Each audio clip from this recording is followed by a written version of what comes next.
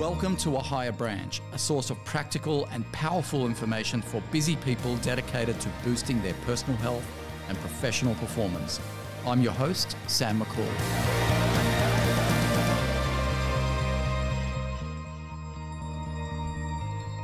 Hello and welcome to this week's episode of A Higher Branch, where we continue our series on the 7 S's to help you take control of your life. Now, we've already covered the first episode on sustenance, and wow, we really received quite a bit of feedback on that episode. So today we're going to go through to the second S, which is starvation. But for those of you who are new, the other S's that we're going to cover is sleep, strength as an exercise, sunshine, socializing, and lastly, stress. Now, these are the 7 S's, if you like, the 7 elements of the 7 controllables that are so vital to your health.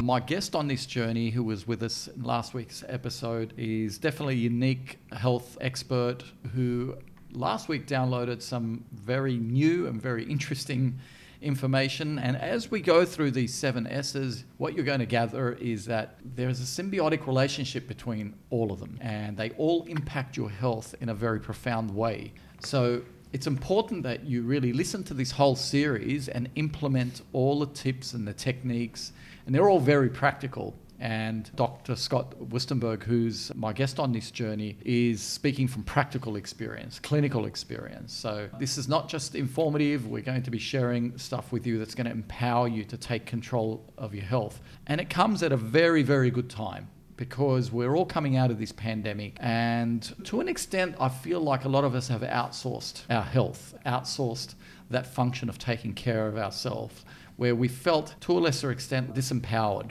Really, we felt, well, heck, there's nothing that I can do that matters, or I don't know what to do, there's so much information out there. But these 7 S's will help you maintain your immunity, your happiness, and your energy levels. And they're the 3 things really that are essential to our survival, because as Dr. Scott's going to tell us, it all comes back to our survival instinct.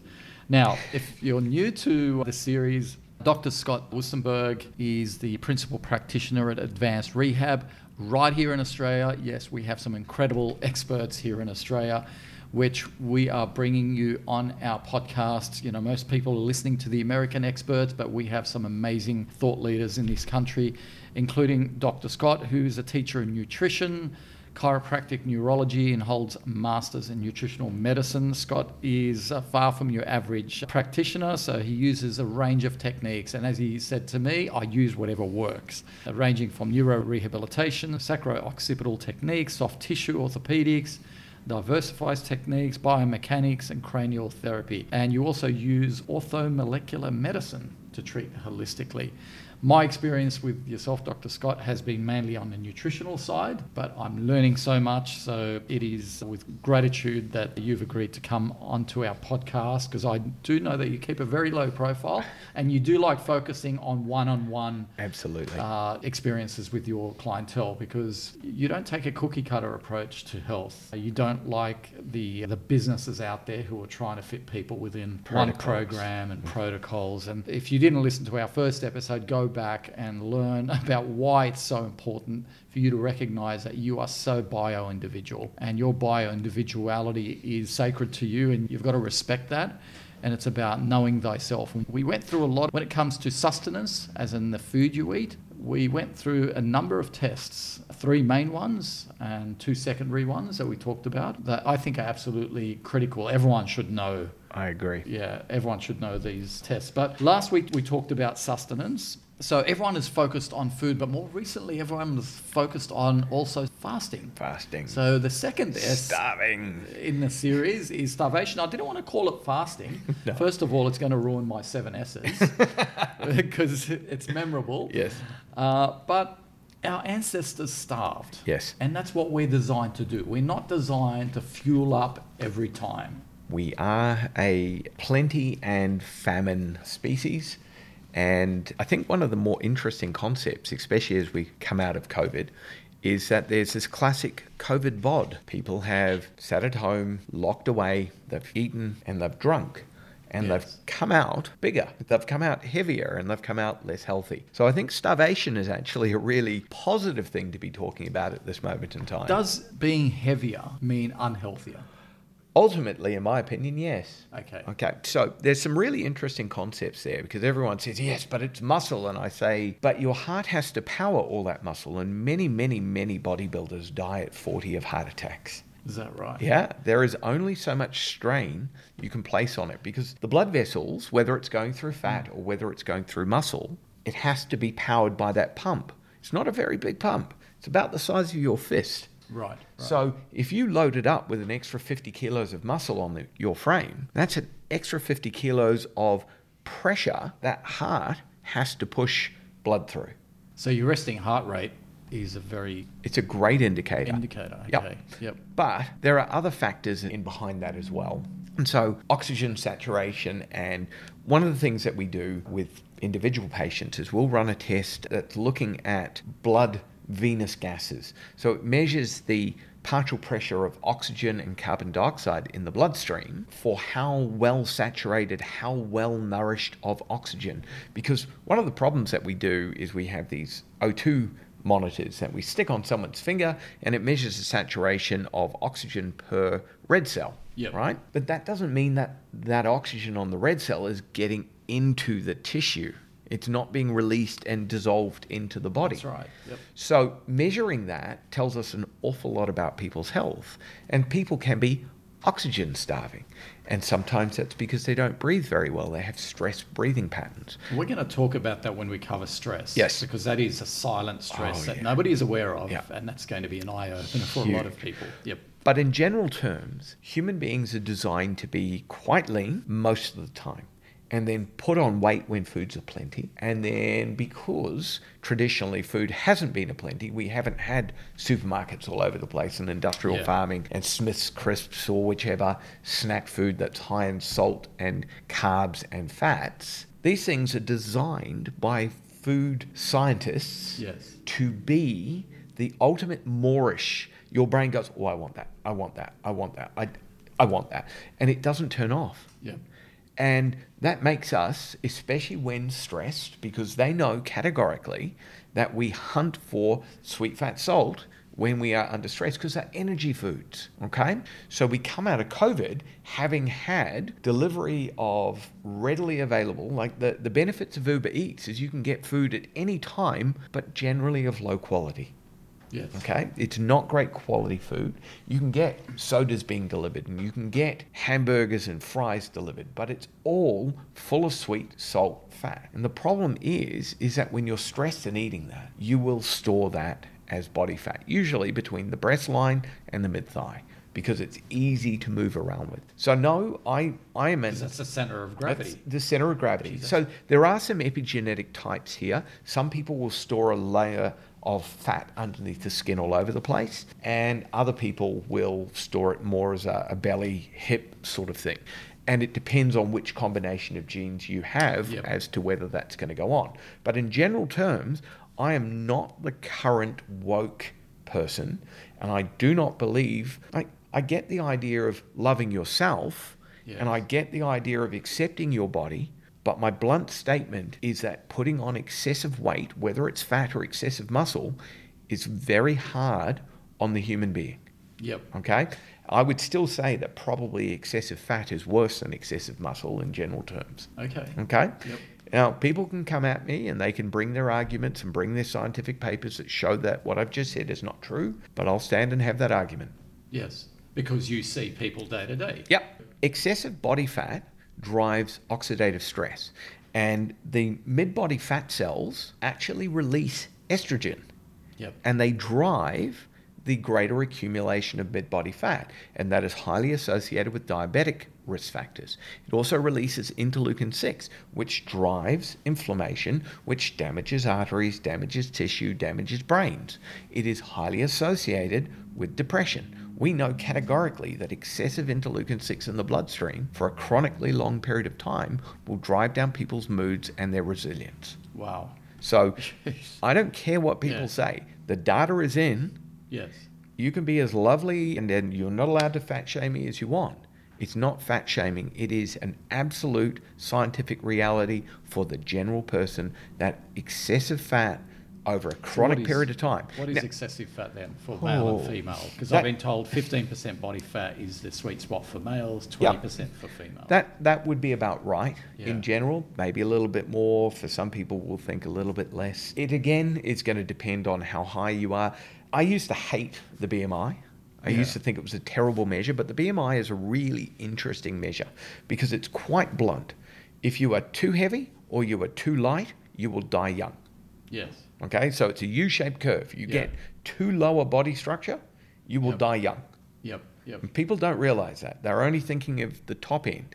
So you lose muscle mass, you lose bone density, you lose fat mass chronically, your life will end much shorter than expected. So that's really important. But if we use BMI as a starting point, and people say, but it doesn't take account of muscle mass. Exactly as I said, excess mass on your heart will end your life sooner.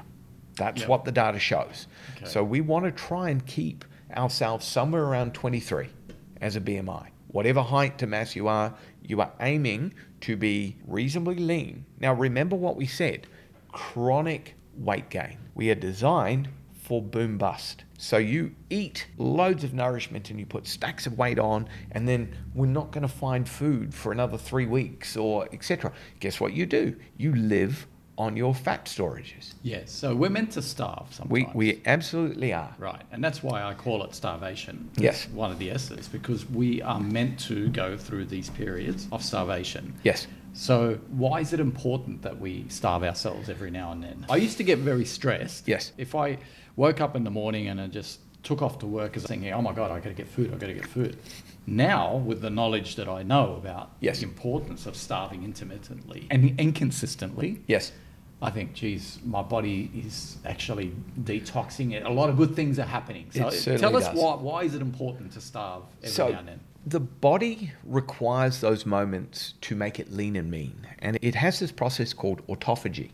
And autophagy is basically a facet of the immune system. And it goes around and says, you're old, I'm going to kill you. You're old, I'm going to kill you. And we're going to get rid of all of those less functional cells that are costing extra energy. And we're going to keep the ones that are really prime and really helping us be at our absolute best. Recycles the old cells. It gets rid of the old cells. And Why are old cells bad? Well, old cells have a greater risk of mutation, actually. Cancer. And cancer can come from that. Right. Old cells in your arteries could make the connective tissue more weak, and then in which case when you have that sudden burst of speed and you load your vascular tree, you could tear it and stuff comes out in the wrong spot. So the goal is to make you as lean and as energy efficient as you can be, because remember, we're starving, there's no food. So the leaner I can get you, and the less expensive cells that aren't helping us I can get you, the more of you is going to survive this famine. So it's a cyclic process of we've got a stimulus from the environment, there's no food. Better do something about this. How do I make me more efficient that I'm going to come through this and not die?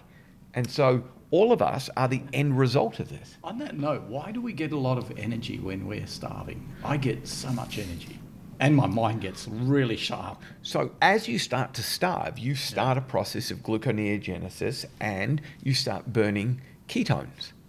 And so the brain really likes burning ketones. Even if you're not on a ketogenic diet? Even if you're not on a ketogenic diet. It's a natural part of your biochemistry. When there's no food coming in, you have to keep the brain going. So if you starve yourself every now and then, you really don't need to be on a ketogenic diet to get the benefit. Right? Correct.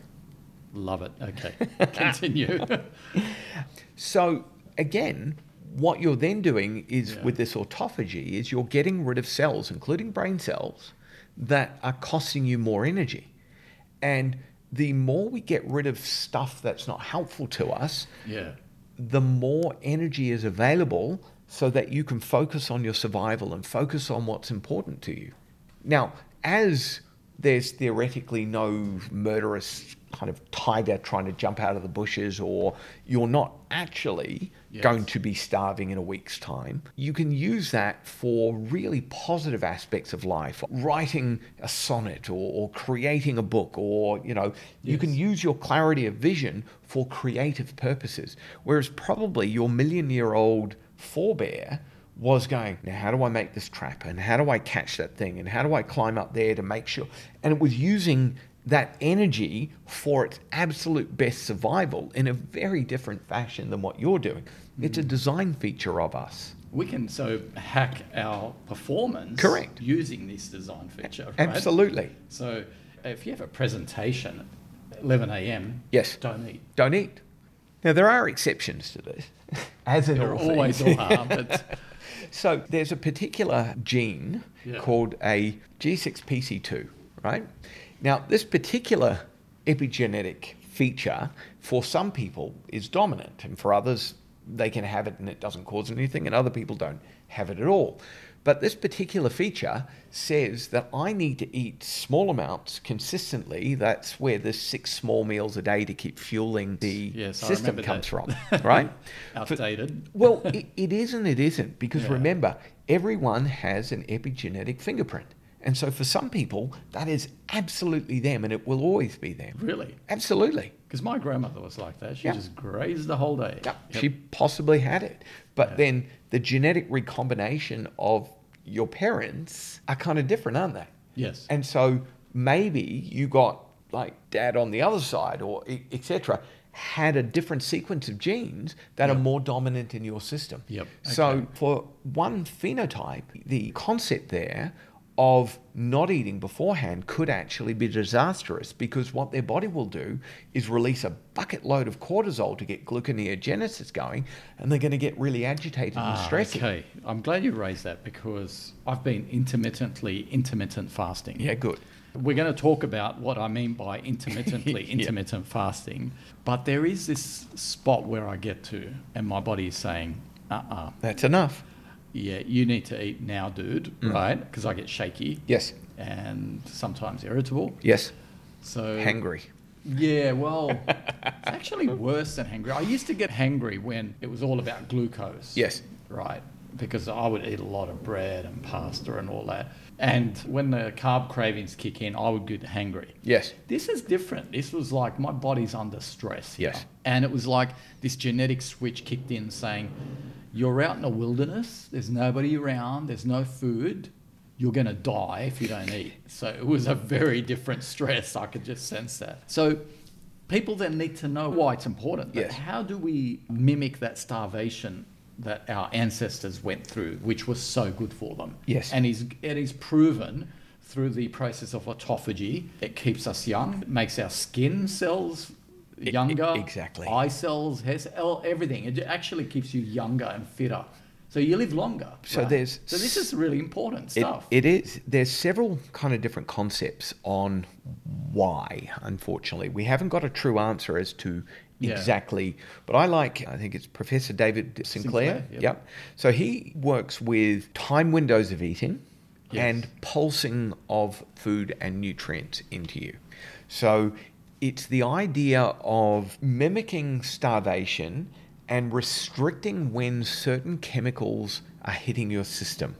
Yep. Because if we think about a factory, right? Yep. If the factory machines are only running for 2 hours a day, then we don't wear out those machinery. Correct. Yep. Okay?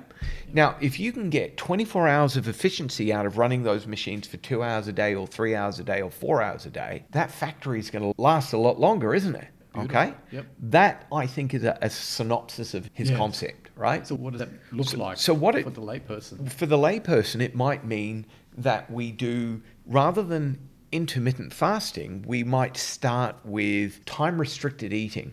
So we would eat in a 10-hour window and not eat for 12 hours, and then go to an 8-hour window and not eat for 14. Okay. It's bringing that number down and then working out what your window of opportunity that works best for you actually is. And then now and again throwing in a 24 or a 48-hour water fast. right? And So as in not drinking water. no, drinking water. Yeah. So you're keeping hydrated because Yes. we want the fluid as the medium of detoxification. We want to pee out those bad Yep. things in us, right? I'm not the greatest fan of dry fasts, and Right. some people are great exponents. But again, what I know to be true is that if you lower the hydration level of your brain, very, very small amounts, you get big declines in performance. Jeez, okay. Okay. I'm going to have a drink. Yeah, on that good. So I think staying hydrated is incredibly important. It's a solvent. The water flushes stuff out of us. So that's my preference. And again, other experts out there who've got better knowledge than I do might disagree, and I'm okay with that. I just want to learn more. By the way, I don't know too many people with better knowledge than you, Scott. But Thank you. Yes. That's very kind of you. As I say, water fast versus dry fast is an area that I have my reading and opinions on. I'd like to understand more about the dry fast. I just can't find a lot of really good science on it. So Okay. someone's got some, I'm all Well, ears. let's stick to food fasting Yep. then. So basically what you're saying is this windows, right? Yes. So this is what I'm doing. Some days Yes. I'll have a meal at 12 Yes. noon, meal at 6 p.m. Yes. And that's it. Okay. Other days I'll wake up and I'll have 10 a.m., Yes. 2 p.m. and 7 p.m. 3 meals. Perfect. Another day I might just have one meal a day. Yep. I have zero trouble with any of that. So So that's what we mean by inconsistently starving yourself. correct. Now, you could have a 2-hour window. So you Yeah. eat between 10 and 12 every day. Yeah. And eat at 10, at 11, and at 12. You can do that. Yeah, of course you can. You've just split all your nourishment into 3 meals rather than 1 meal. But you've held it Within within... 2 hours. Yeah. You know, I actually like that because if you asked me, how would you prefer to eat? I'd prefer to eat between a window of 9 o'clock Yes. and say 1 o'clock Okay. for 4 hours. Yes. But constantly eat that whole time. Yeah, cool. Because Absolutely fine. as soon as I finish the first, like I typically start with a smoothie. Yes.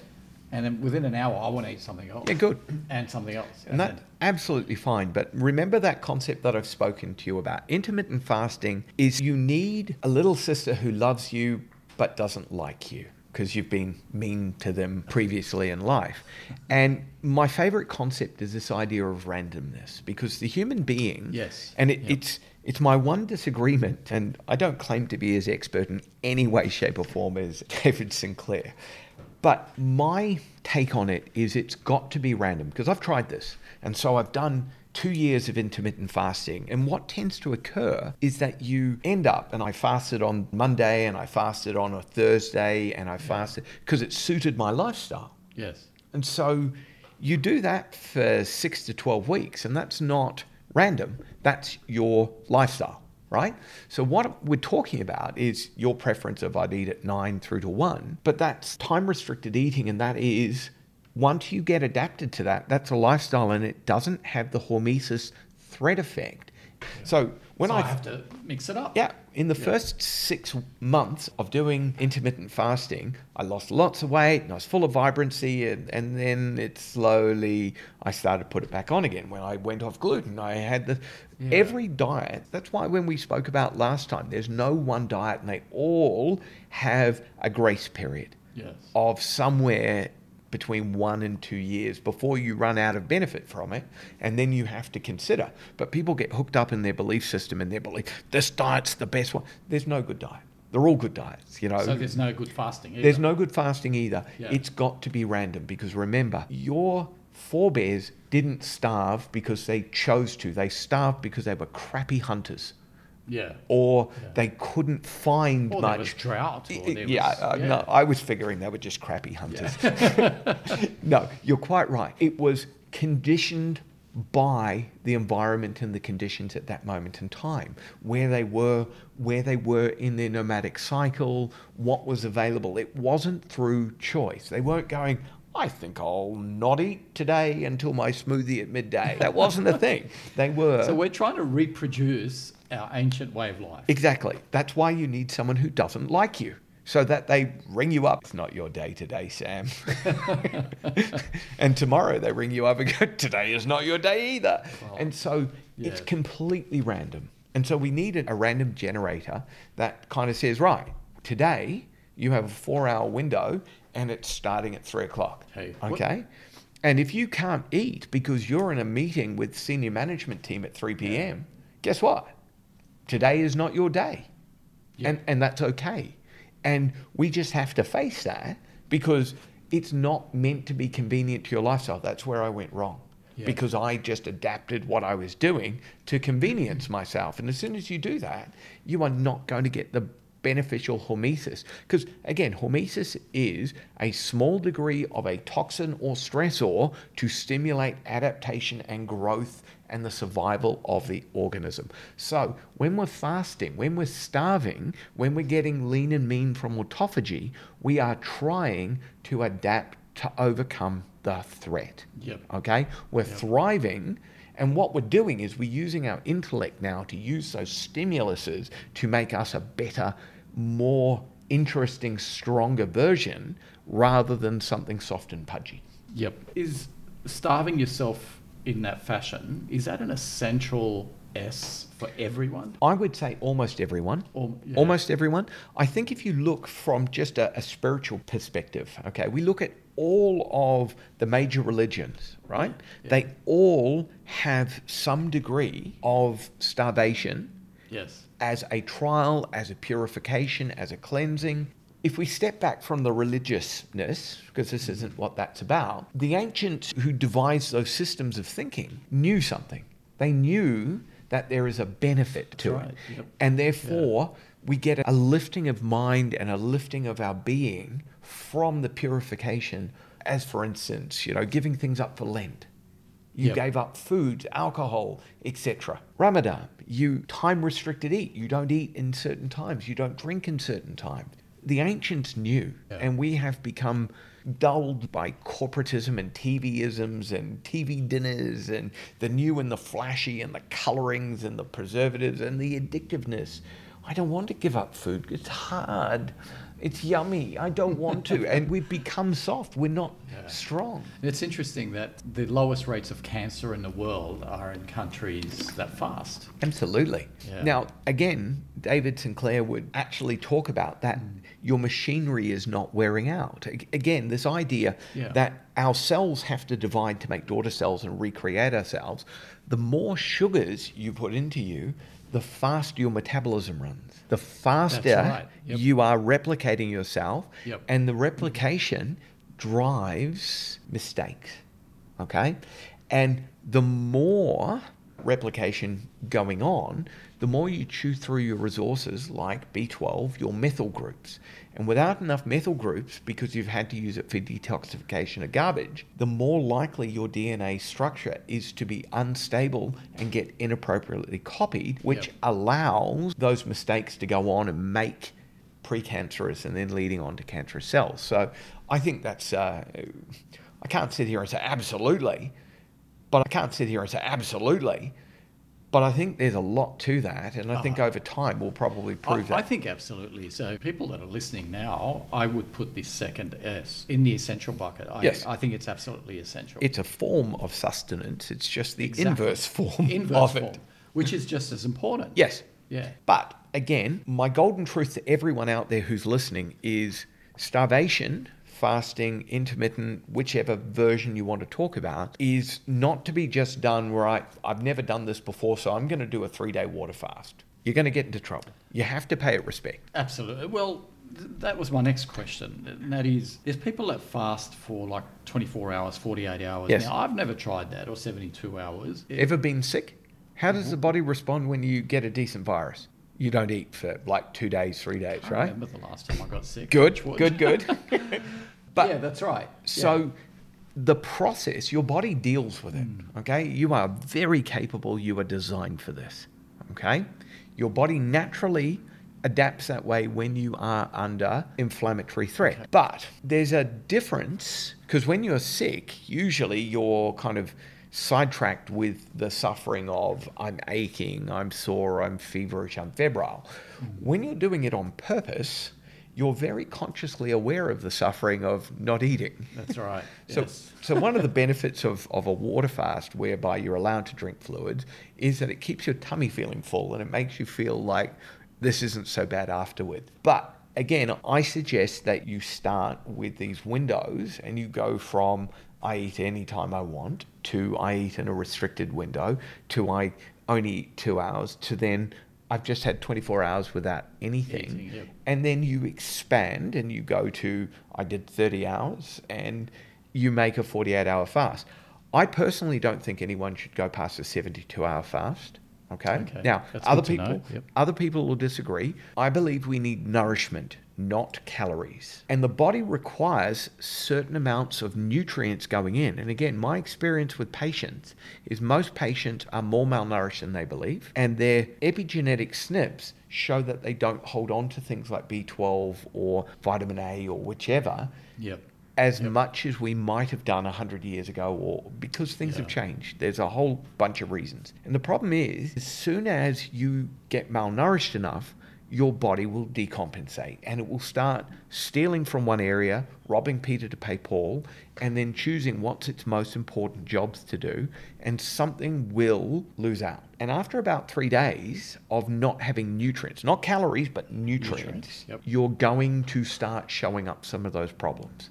Now, the problem is, even a supplement might count as a breaking of a fast, according to Dr. Sinclair's work. Yep. And therefore, should we be taking the supplements in the window? And therefore, should you also be having a fast of supplements at different moments in time? Keep the food, no supplements for the day. Taking breaks from things so it's not same. Yeah, I do that. I Good. break from Good. supplements. Yeah. So I think that's a really sensible thing to be doing. I really like that idea. I think fasting for 24 hours from both food and supplements. As I say, I'm not a keen fan of fasting from water. Other people can disagree, but I think it's essential to keep the flushing going because I believe aging occurs as well, apart from when the machinery is being overused, when there's not enough dissolved solvent, the water, to keep the machinery operating. Yep. No, that's a fair comment. Yep. And people are more dehydrated than they imagine. What do you think of juice fasts, where you drink nothing but like vegetable juice with a little bit of fruit juice? I'm not a fan. Neither am I, but that's why I thought I'd ask. I think doing some, like I'm not a fan of juicing because, again, in most vegetables, the most important thing is actually the fiber as much as anything else. Because even vegetables, like carrot, for instance, is phenomenally sweet. It's got lots and lots and lots of fructose in it. Now, when it's retained by the fiber, you don't get it all. Yep. But when you juice it, you're breaking it open and allowing that stuff to come out. And then you're really only drinking the liquid and some of the vitamins and minerals. And it will keep you going, but it will still count as calories. So you're not really fasting in the same way. I think it's really, they should call it a juice detox rather than a juice fast. Absolutely. But my experience with juicing is not good. I think it spikes insulin. Yep. And especially with what they use. And if you don't do it with organic vegetables, you're actually littering your body with a lot of nasty chemicals as well. But I thought I'd mention that. It's definitely not my favorite. I think detoxification is classically oversubscribed. And again, people sell lots of detox programs and lots of detox products. Yeah. You detox every night when you sleep. Yeah. Every night. Yeah. So if you've got a problem with detoxification, A, we need to look at your sleep. B, we need to look at your resources. C, we need to look at your epigenetics to make sure that that stuff is actually being primed to do the job properly. So rather than these ideas, right, I'm going to do a 6-week detox program and I'm taking the supplement off, it just drives me mental. People get wealthy off it, but people don't get healthier because they were not being taught how to look after themselves for their life, as against relying on the practitioner to say, give me $200 or whatever it is for these pills and you're going to... That's a stupid way of doing it as far as I'm concerned. So we don't do that, everyone. We look at your background, what's in you, what's not in you, how your cells work, how to make you detox appropriately on a daily basis. And again, I bluntly point out, if you're not sleeping or you're not sleeping well, you are not detoxing and you're filling up with garbage. And we're going to talk about the sleep in a coming episode. But on that note, I can't believe it's been 40 minutes already talking about starvation as one of the 7 S's to help you take control of your life.